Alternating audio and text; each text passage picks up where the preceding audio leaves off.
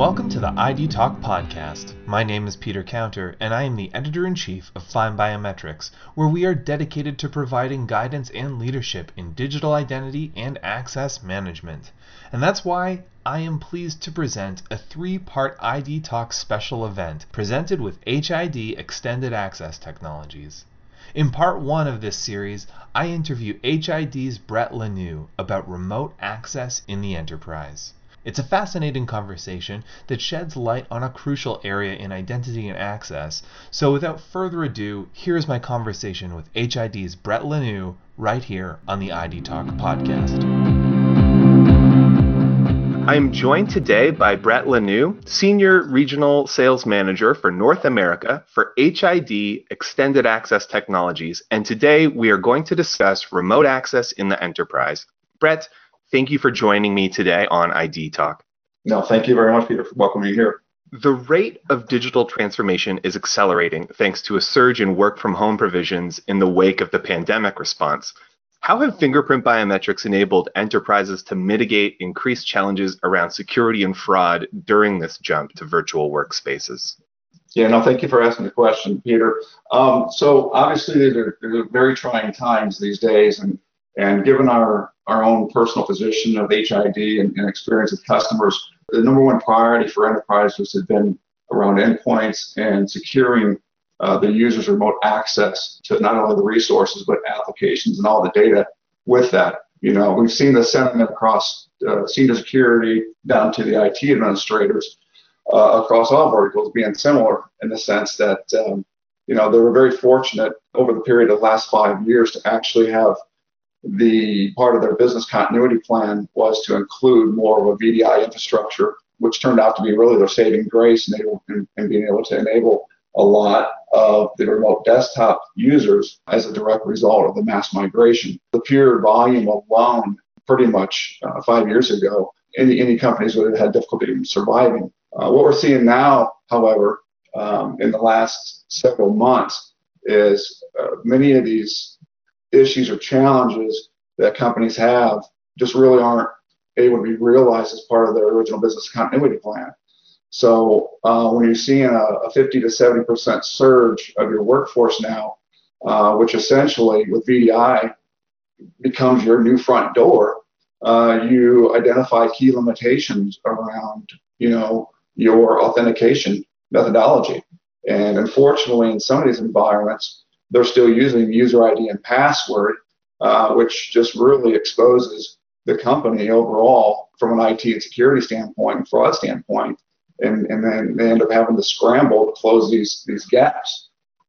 Why are strong authentication and next generation access solutions essential for remote access, and what modalities are best suited for this application?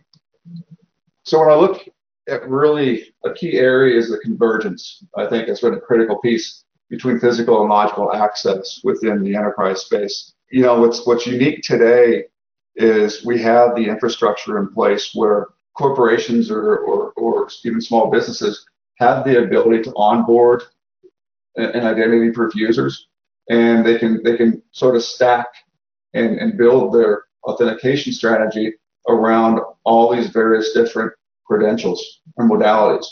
And we've seen organizations that will actually plan for the future and kind of future-proof their environment by adding fingerprint biometrics, cards, PIN, passwords, OTP, all these various different options in anticipation that they're going to need them at some point in time.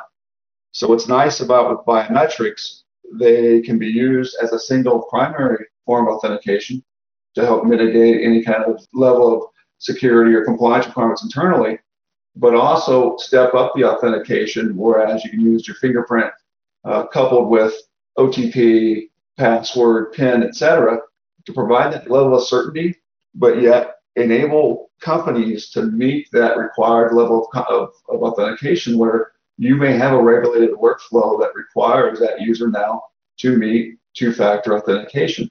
Or potentially you're outside the network and you have other additional step-up authentications because they don't recognize the device or the user, and maybe biometrics may be part of that, or one of the three factors required to really validate and authorize that user and device to access the network. So how are remote access needs different for businesses of different sizes? And what are key considerations every organization should take into account when implementing safe and secure remote access? So when I engage with various customer levels, whether it's an SMB or an enterprise, regardless of who they are, if you want to focus on even the small business, ultimately their expectations around securing remote access are exactly the same as the mid to large enterprises. One of the trends, and fortunately, given the applications and the evolution of where things are technology-based wise, all these features are typically available in an SMB package. Our biometrics don't differentiate. So fortunately for us and across the board as a whole, biometrics are standardized within these various different platforms. The bottom line is they allow the SMB or the corporate user to ensure the right person has the right access to the right data at the right time. And ultimately, it's got to be practical or usable. And those are the key core components right now. And of course, the onboarding process and provisioning of users and configuring these desktops or endpoints is really a streamlined process today. It's really more the difference between small business and large can be tied more to the logistics and resources that may actually be aligned. And they're just at different scales. And so whether you're looking at an office of 10 or a company of 10,000, the reliability, scalability, and usability for any size organization is really the same. Today, more than ever, organizations are having to deal with remote work and work from home scenarios. Employees are working on laptops outside of traditional environments and need either single sign-on, supporting fast passwordless authentication, or multi-factor authentication for increased security. Safeguard your IT infrastructure through fast and effective endpoint security with enhanced user authentication for secure access to devices, network, and applications. HID Digital Persona Workstation, enabled with Icon Touch, single-finger desktop readers, provides a complete end-to-end authentication solution for remote access. Organizations can achieve a safe and secure remote workforce with a solution you can trust, offering fast deployment and easy integration. Stay connected, stay secure. Get started with HID Global today by visiting hidglobal.com/authentication-technologies. And now, back to the podcast. What are the key regulations that govern remote access in the enterprise, and how can strong authentication with biometrics help ensure compliance? Yeah, so as far as the industry goes, a lot of the regulations may be specific, such as HIPAA, FFIEC, SOX, PCI. They're all going to have their specific area, either as a regulated industry or from a healthcare, finance.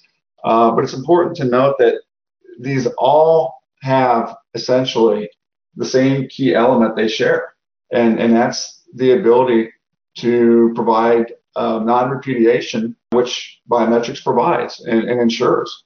There's no stronger evidence to support who is on your network with the auditable data behind it to support it. And how do you expect remote access to evolve in the next 5 years, especially given the accelerated state of digital transformation that we're currently seeing? Yeah, this is an area that excites me, Peter, because you look back 5 years ago and you try to see what was the crystal ball then showing, how accurate are we or where are we at today, and where I know HID has been targeted and where the industries are. Very similar path as far as leveraging mature technologies, but it's the way that they're used. The innovation around taking a mature technology and implementing them in a way around a mobile phone, such as the original introduction around the iPhone 5. If you have the general acceptance and adoption at that level, then it transcends into the commercial space.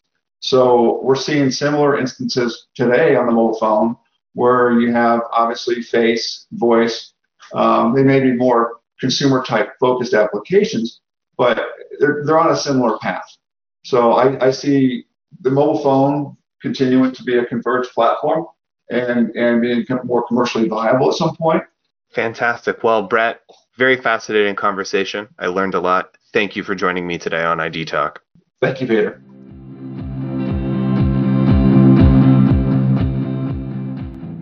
And so concludes my conversation with HID's Brett Lannoo. To learn more about the topics in this episode, and to take the next step to a safe, secure, and privacy-first business, contact Danielle Stevens, Inside Sales Representative at HID Global Extended Access Technologies. Her phone number is 512-574-2693, or you can email Danielle at danielle.stevens@hidglobal.com. That's DANIELLE.STEPHENS@hidglobal.com. I would like to thank Brett again for joining me on this episode. Stay tuned to ID Talk for the next episode in this series, in which I interview HID's Todd Seeley about verification and authorization in finance. Our podcast theme music is by Logomrad. I have been your host, Peter Counter. Thank you for listening to the ID Talk podcast.